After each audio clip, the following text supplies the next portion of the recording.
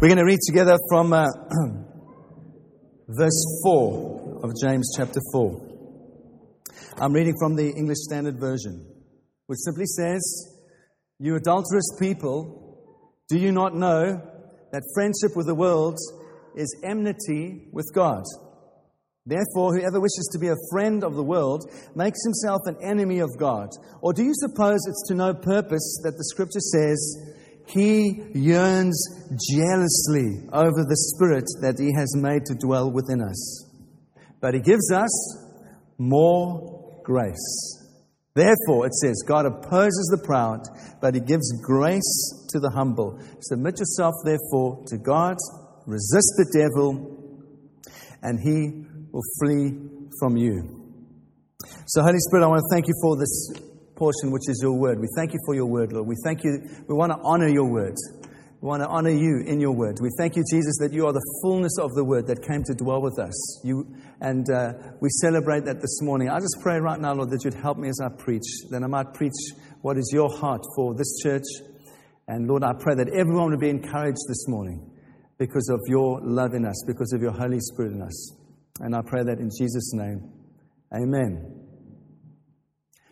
Okay, so over the last couple of weeks, for those of you that are visiting this morning, we've been looking at James chapter 4, which is really three themes that James discusses throughout the book of James. And this chapter 4 is discussing the third of those themes.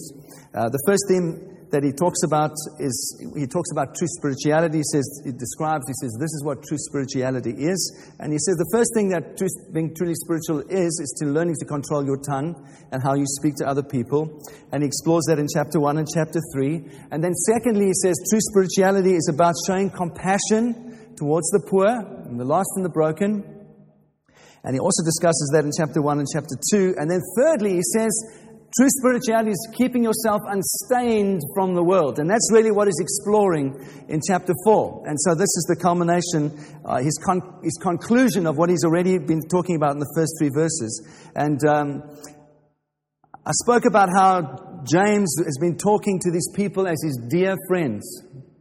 And he says that a number of times in chapter 1, chapter 2, and 3. He calls them my dear friends. He loves these people, all right? And so he's got a real heart and concern for them. But what he's saying here is that he's trying to make them aware that they're not really aware of their own spiritual state. That's what he's trying to point to. He's saying, guys, you actually don't see where you really are at. And I love you as friends. But actually, he calls them adulterers. And there's no nice way of saying that. He just says, my dear friends, you are all in adultery. Every one of you.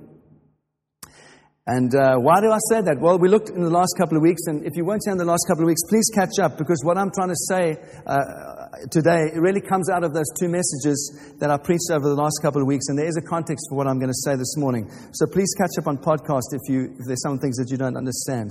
We saw that they were fighting each other. We saw that they were frustrated. We saw that they were prayerless, that they were not getting what they wanted from God. And those were the outward signs that they already had a problem. And the problem was that they were being outwardly moral. They were doing the right thing. They were coming to church. They were worshiping with the saints, whatever. But inwardly, there was a coldness in their hearts. And so they weren't actually responding to the higher call that God had for them, which was under the grace of God to love their neighbors as themselves. That's the high call of the gospel. And so somewhere along the line, whatever it was, religion or pressure or whatever it was, worldly things had begun to harden their hearts, and the coldness of their hearts had begun to set in. And James is saying that actually is the real problem. They desperately needed a move of God in their lives again. They desperately needed the refreshing of God to come and transform their hearts. And so that's the context of what I would like to speak into this morning. And I've simply called this message an affair of the heart. An affair of the heart. And so James uses in chapter 4, he uses a very simple illustration from marriage. He simply says, my beloved friends, my dear friends, you are an adulterous people. There's an affair that's going on in your heart. And so what is adultery? It's simply when you're married and you're in a love relationship with somebody, you choose to take that love relationship that is reserved exclusively for your wife, and you choose to share that with somebody else who's not your wife, and someone who perhaps is married. That's what adultery is. That's the definition of adultery. And so here James is saying, you are involved as a people in spiritual adultery. You have had a love relationship with God.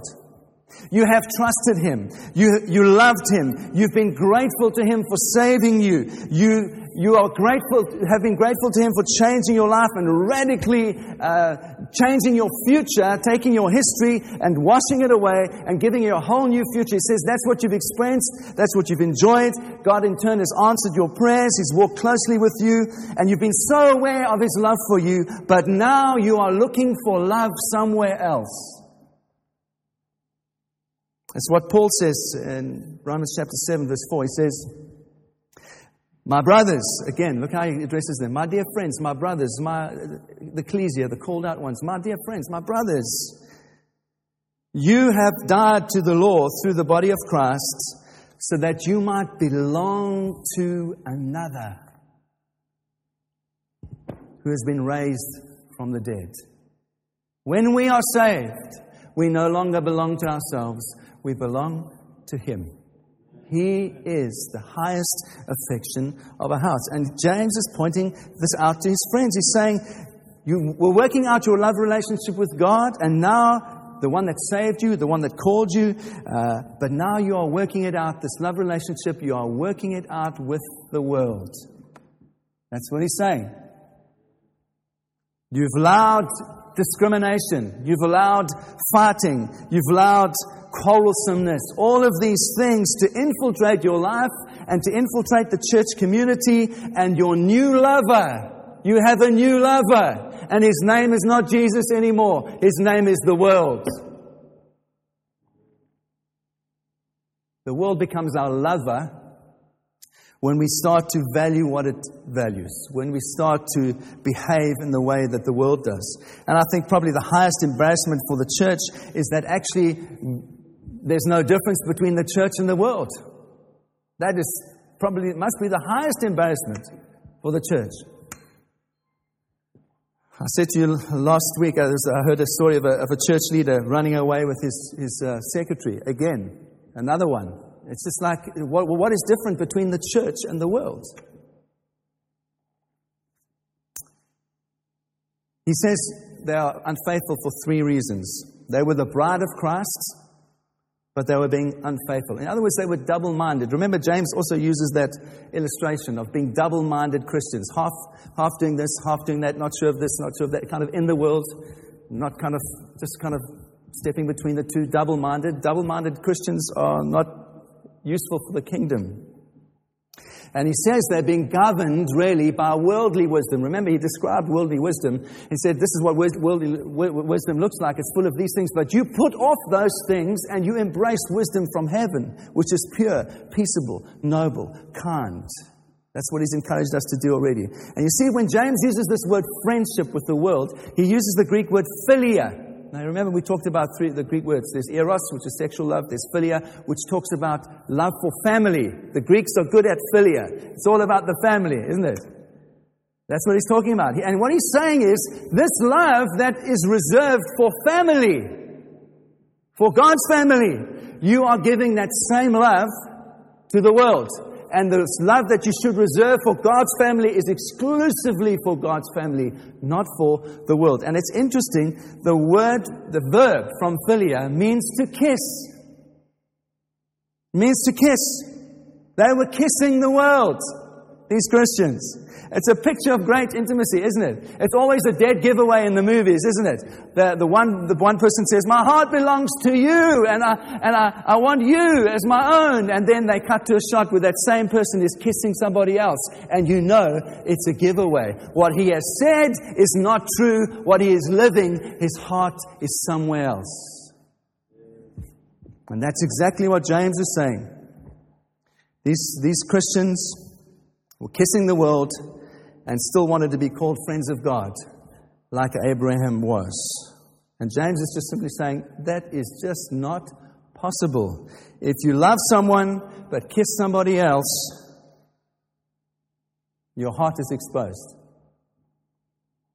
And so he's warning them of their danger. He's saying, my friends, my dear friends, these things that you're already experiencing, this sense of frustration, this enmity, this kind of quarrelsomeness, it shows that you already are like an enemy of God because God is resisting you. Because God resists the proud, the arrogant, but He gives more grace to the humble. And so James is warning them. He's saying this, your unanswered prayers, your restlessness, your lack of success, even I would say sometimes in business, I could draw that from this portion as well. All these things are because God is wanting your heart back. The gospel always woos our hearts. It's always calling us back to an intimacy with Jesus, a primary relationship with Him. And we get so caught up in the external things and focus on the external things. And Jesus says, seek first the kingdom, and all these things will be added. Amen? Okay, I trust you are going to be encouraged this morning because it really is an incredibly encouraging portion. And like so much of Scripture, Scripture always works in two ways. It says what's wrong, and then it answers itself in the next sentence with the answer. It's beautiful. I love that about Scripture. You read one portion, you think, oh God, I'm in trouble. And then you read the next verse, and you just go, yes! Thank you!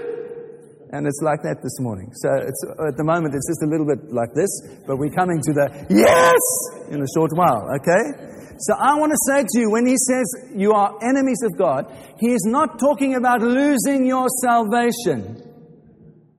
Can I just clarify that once again? Colossians 1:20 reminds us, it says, through Him, through Jesus, He has reconciled to Himself all things, whether on earth, on heaven, making peace by blood on the cross. We have peace with God once and for all because of Jesus. Amen? Okay? Romans 5:10. For while we were still enemies of God, we were reconciled to Him by the death of His Son. So much now that we are reconciled, shall we be saved by His life. We are no longer enemies of God. So why does James use this word enemy? Well, there is something that can fluctuate in our relationship with God. It's not Him and what He has done. It is us and what we have done. So it's not that we don't lose our salvation. I can put it like this. We who are AD children sometimes behave like BC children. Yes, you get it? We are children that are saved by the blood, but sometimes we can behave like children that are not saved by the blood. We don't lose our salvation, but our behavior needs to fall in line with what God has already done for us. And so let me get back to the marriage illustration. A marriage can appear to be intact. It can be legal. It can be illegally in place. But one partner can be having an affair. And that's what the illustration that James is using. Doesn't mean that God doesn't love us. Doesn't mean that God hasn't saved us and sanctified us. It means sometimes our behavior is out of line with what He's already done. You with me? And so he uses this picture. He says, don't kiss the world. Friendship with God, kissing the world makes you an enemy of God. And if that betrays an unfaithfulness in our hearts. And so I want to say, friends, God wants us to be different. Yes, He does want us to be different. You know, I just thought of this as an illustration. You know, the world likes to name drop, doesn't it? The world likes to name drop. Let's let you know who the people have been with, and I met this person, and I met that person. Why do people name drop? It's to show that they're a little bit better than you. It's to show that they're a little bit more connected than you are. That they know someone who's got profile. You know? And James is saying, I don't want you to be like that. Don't be name droppers. Don't fight like everybody else fights in the world. Don't argue and be bitter. Don't be unforgiving. Don't hold on to that bitter root that Pauline prophesied. Don't hold on to that. That will gnaw away at you for the rest of the life. And you know the only one who destroys, it's you. Have you been harmed in the church? I'm sure you have. Have you been hurt in the church? I am sure you have. You know why I say that with conviction and absolute assurance? Because I have been hurt in the church. I know what it feels like to be hurt in the church. But lay it aside.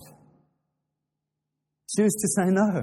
That thing is not going to take to control my destiny. No, absolutely not. My destiny is in Jesus. His plans for me are good. I'll choose to leave that behind. And you know what's the amazing thing that I can honestly say? The more I've learned to do that, the freer I have felt.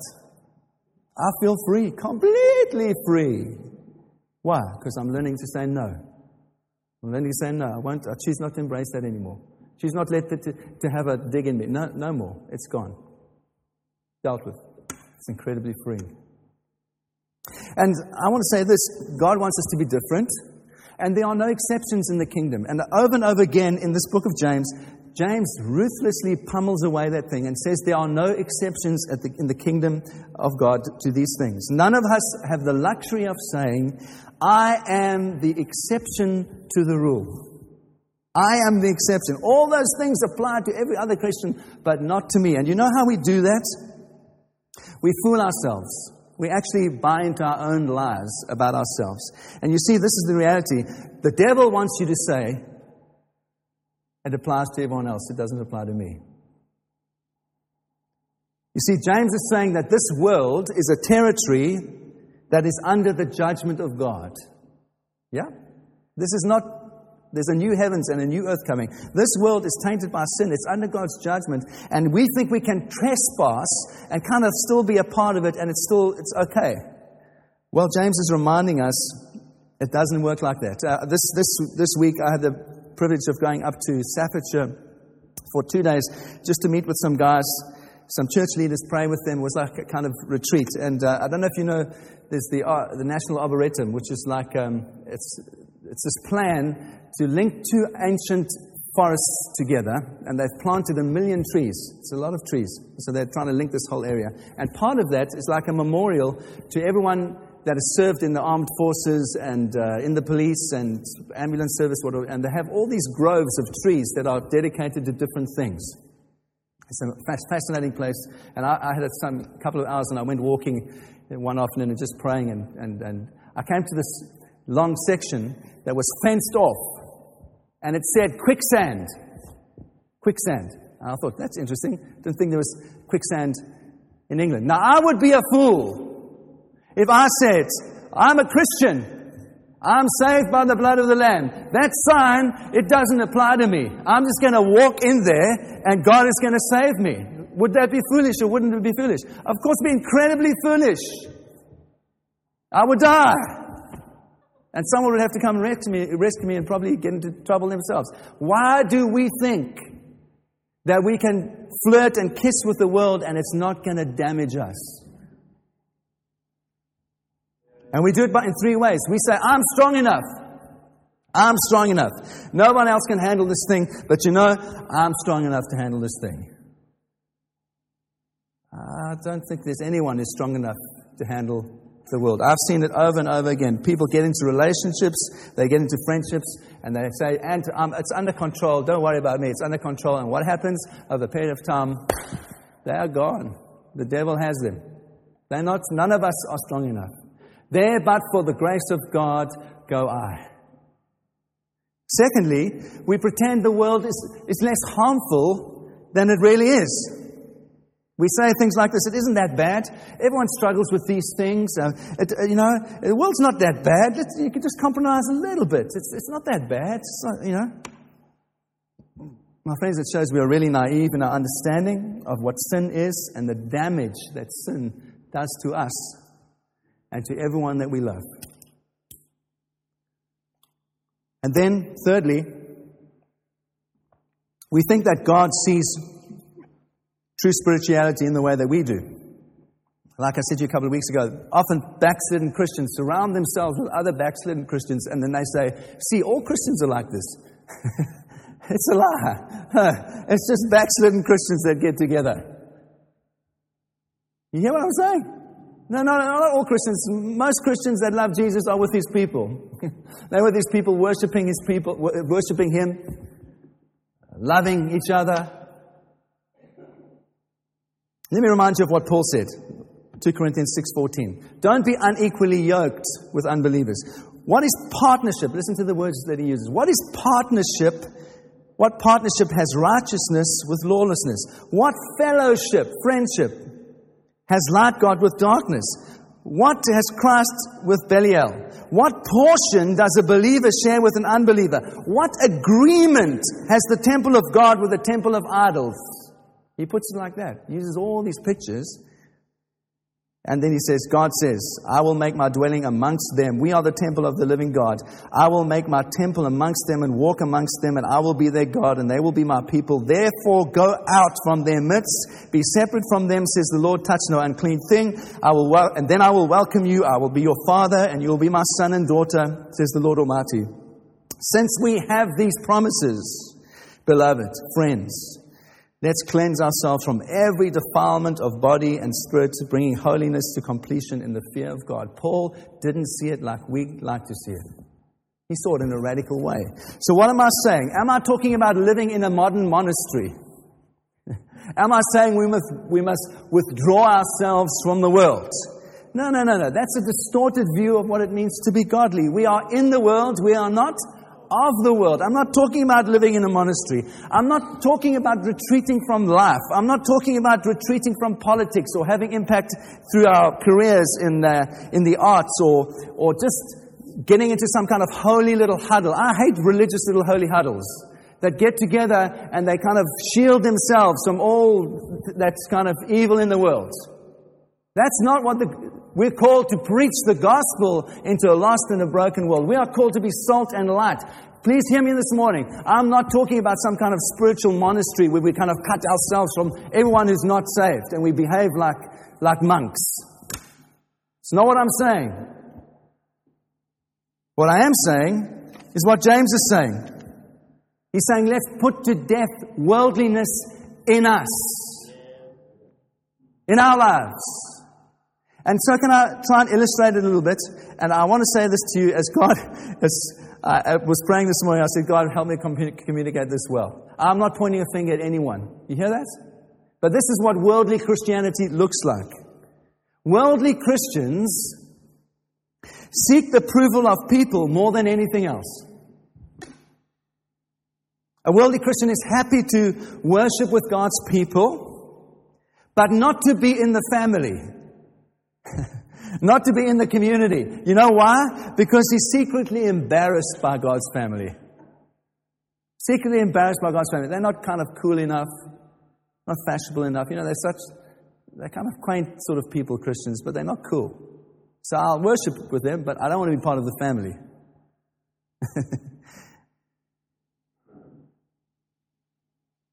Worldly Christians love the intellectual view of the world, and they want that more than they want fellowship with God.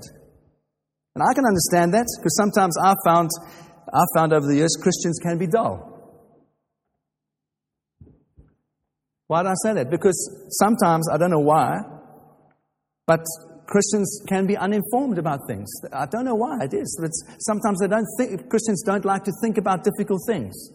They don't like to think about issues in the world that cause them discomfort anyway, so it's like we just brush it under the carpet. And so they don't have an opinion. You think that? I don't think that's what the gospel calls us to. The gospel calls us to think clearly and deeply about the world in which we live so we can make a difference. We need to have an opinion.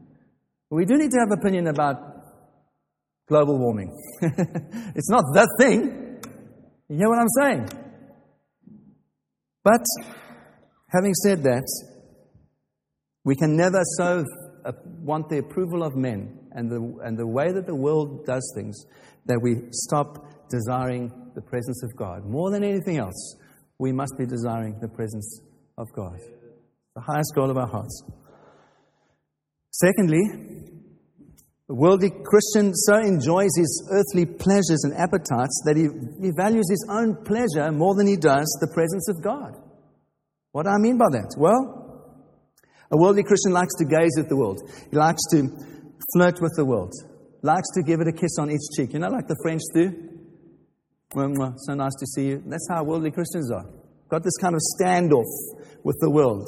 Kind of kiss it and embrace it to a certain extent. Like to go close to the edge. So a worldly Christian likes to hang out with people that have his appetites, And perhaps he doesn't indulge them as much as his friends do, but he certainly likes to hang out with those that do indulge their appetites. And secondly, he doesn't want to be seen as like a religious fanatic. So he makes sure that he hangs out with people that are not religious fanatics.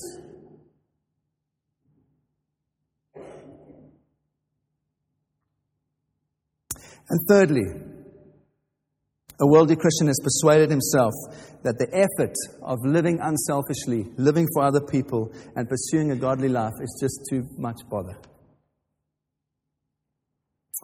See, this kind of Christian really would want to see God move, really would want to see God do something extraordinary in his church, but because he's never seen it in his own life, or perhaps in the churches that he's been part of, he convinces himself that it will never happen, and he simply says, actually, no, it's too hard, it's too much bother, it's too much sacrifice. Let someone else do it. And Paul described that kind of Christian in 1 Corinthians 10, verse 7. He said, these people sit down to eat and drink and rise up to play. He's saying they did that, the church in Corinth, because God wasn't really going to do anything anyway, and so the best thing to do was just to hang out with each other and have fun and have a good time.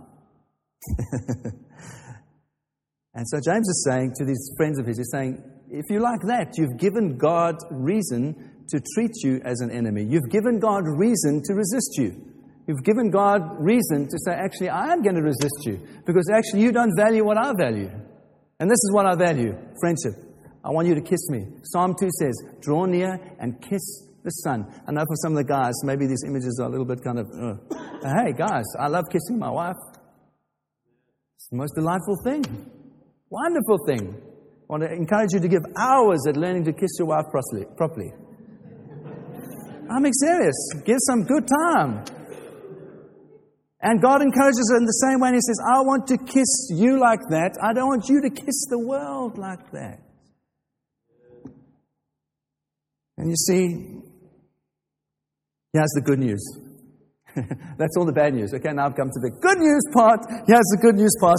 God is jealous for you. God wants your heart. Jesus wants you. He wants you to have the highest affection in your heart for him. He loves you. And so he says this, do you think that it's for nothing that the scripture says, the Spirit which God made to live in us jealously longs for us? The Spirit of God inside of you, God has put the Spirit of God inside of you so that you can long for him. I said last week, Augustine, you have made us for yourself. God says, you have made us for yourself, and our hearts will always be restless until they find their rest in you. It's the same thing.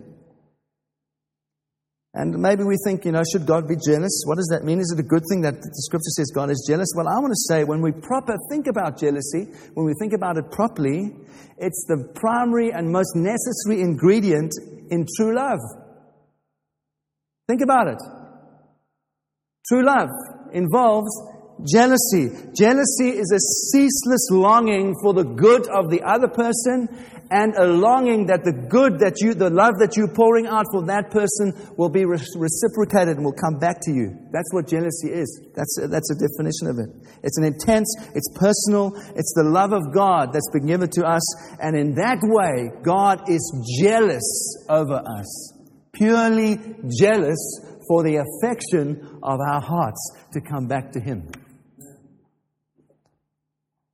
And so when James talks about jealousy here, he's not referring to any particular scripture. It's rather a summary of some of the themes of the Old Testament would teach that God is jealous for our hearts and he hates unfaithfulness. So Exodus 20, Psalm 91, Isaiah 43, they all speak of God's intense desire and love for his people, that he wants them to be called out and be separate. And then also Ephesians 1, verse 4. I want to remind you of it again. It says, even as he chose us in him. Why did he choose us in him before the foundations of the world? It says, so that we might be predestined as his adopted sons. That's why he loves us. And so James is simply trying to encourage his friends. He's saying, guys, God wants your hearts. And if there's some sense of things are just needling away at your life, it's because God is trying to get your attention. and He's trying to encourage you, and there might be some pain right now, but it's because He's trying to get your attention, and we don't like that because it challenges us. But it's also incredibly encouraging at the same time because it means the Holy Spirit is at work in us. The Holy Spirit is intensely at work in our lives, wooing our hearts back to Him. Why? Because He wants a love relationship with us and no one else. And so, I love the Scripture. It always tells us what is wrong, but then it tells us what to do. Isn't it beautiful about the Scripture? And so now He tells us what to do. James tells us what to do. He says, God gives more grace. There's the answer. God gives more grace. Therefore, it says, God opposes the proud, but He gives grace to the humble. Submit yourselves to God and resist the devil, and he will flee from you. God, we've said this over and over, God is a God of grace. We never saved ourselves. He saved us.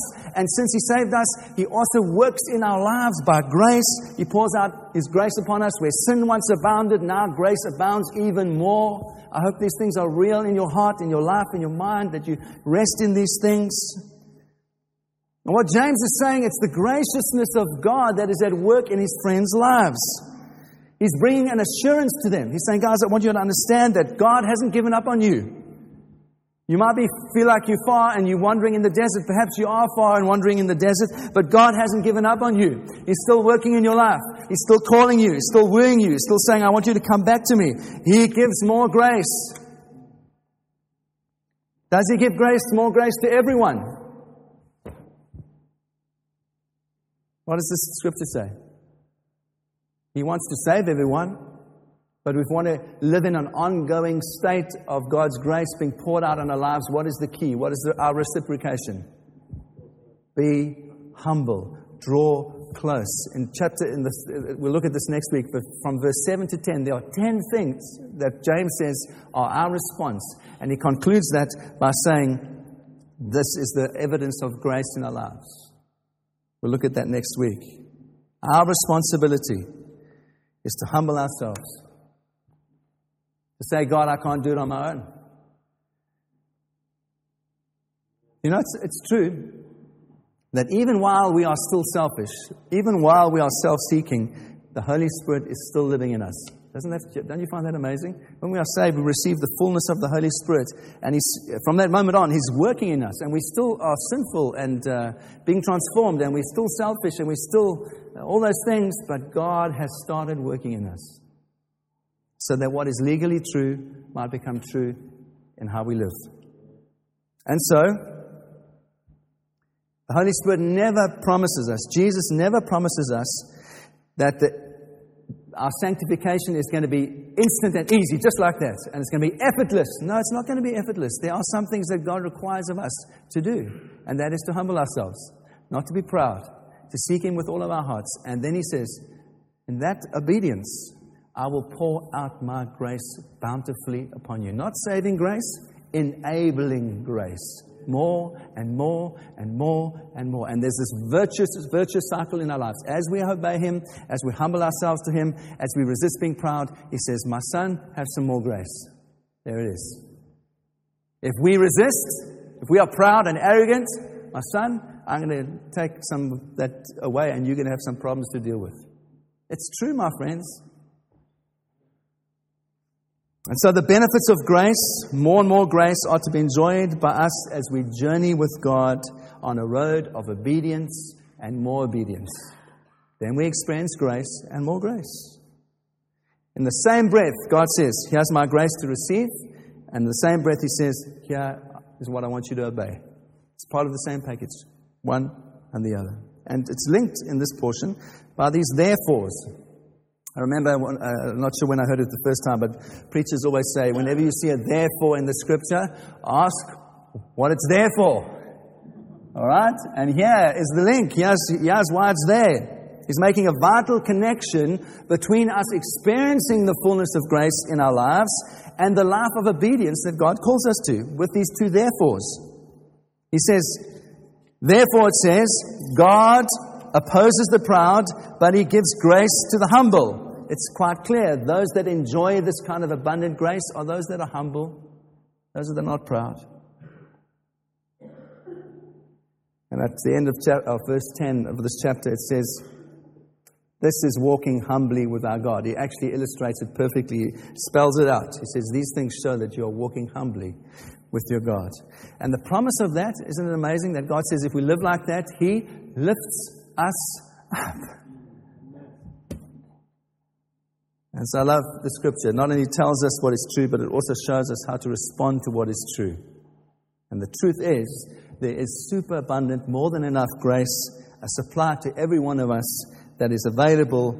Our response to that superabundant, ever-flowing river of grace is that we obediently walk with our God, that we humbly walk with our God, that without pride, without arrogance, without selfishness, we walk with our God, and His promise is He will pour out more on us. So guys, I want us to respond, and this is the trick it's not the trick, but this is the kind of it's the kind of thing of every preacher, I suppose. I don't think introversion is a very good thing in our lives. We can get all introverted. Because, when we get introverted, it robs us of joy. It robs us of what God wants to do. But we do need to take a healthy look and say, okay, God, I see some things there that need to change, and I'm sorry. Sincerely, I'm sorry. And so I want to ask you, maybe there's some things that, as I've been preaching, are worldly things in your life. And I've had to say over this last week, as I've prepared this and as I've been away, there are some things I had to say, God, I'm really sorry for that. I see that it's me kissing the world, and I made a compromise in my life, and I'm so sorry. Help me. I don't point a finger at any one of you. You know why? Because this stuff is going into my own heart as well. And God is using it to change me. Maybe you know that you've been flirting with the world. I want to encourage you this morning, let the kindness of God change you. Let the kindness of God change you. Let the grace of God change you. Just say, Lord Jesus, I'm sorry. In our marriage, I've always found it hard to say sorry.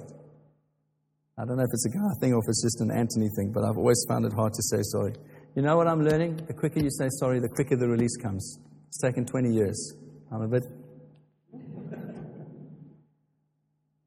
Isn't it true? You know what I'm talking about? You've had an argument, and you're in the same bed, but there's like a canyon between you. Have you ever had that in your marriages before? No one. Just me and... Okay, it's fine. It's okay. You want to close the canyon instantly. Say sorry. It's gone. And yet we hold out, isn't it? Because we are all proud. We're so proud, all of us, and we want our way. Maybe you've been kissing the world. You've been kissing the world. Do you have a friendship with the world that should be reserved? Do you have that intimacy with the world that should only be reserved for God's family? Are you secretly embarrassed by God's people? It's nice to hang out on a Sunday, but geez, those guys, I don't want them in my home. They're so embarrassing. I want to ask you, let the kindness of God change you this morning. Let the grace of God change you. Amen?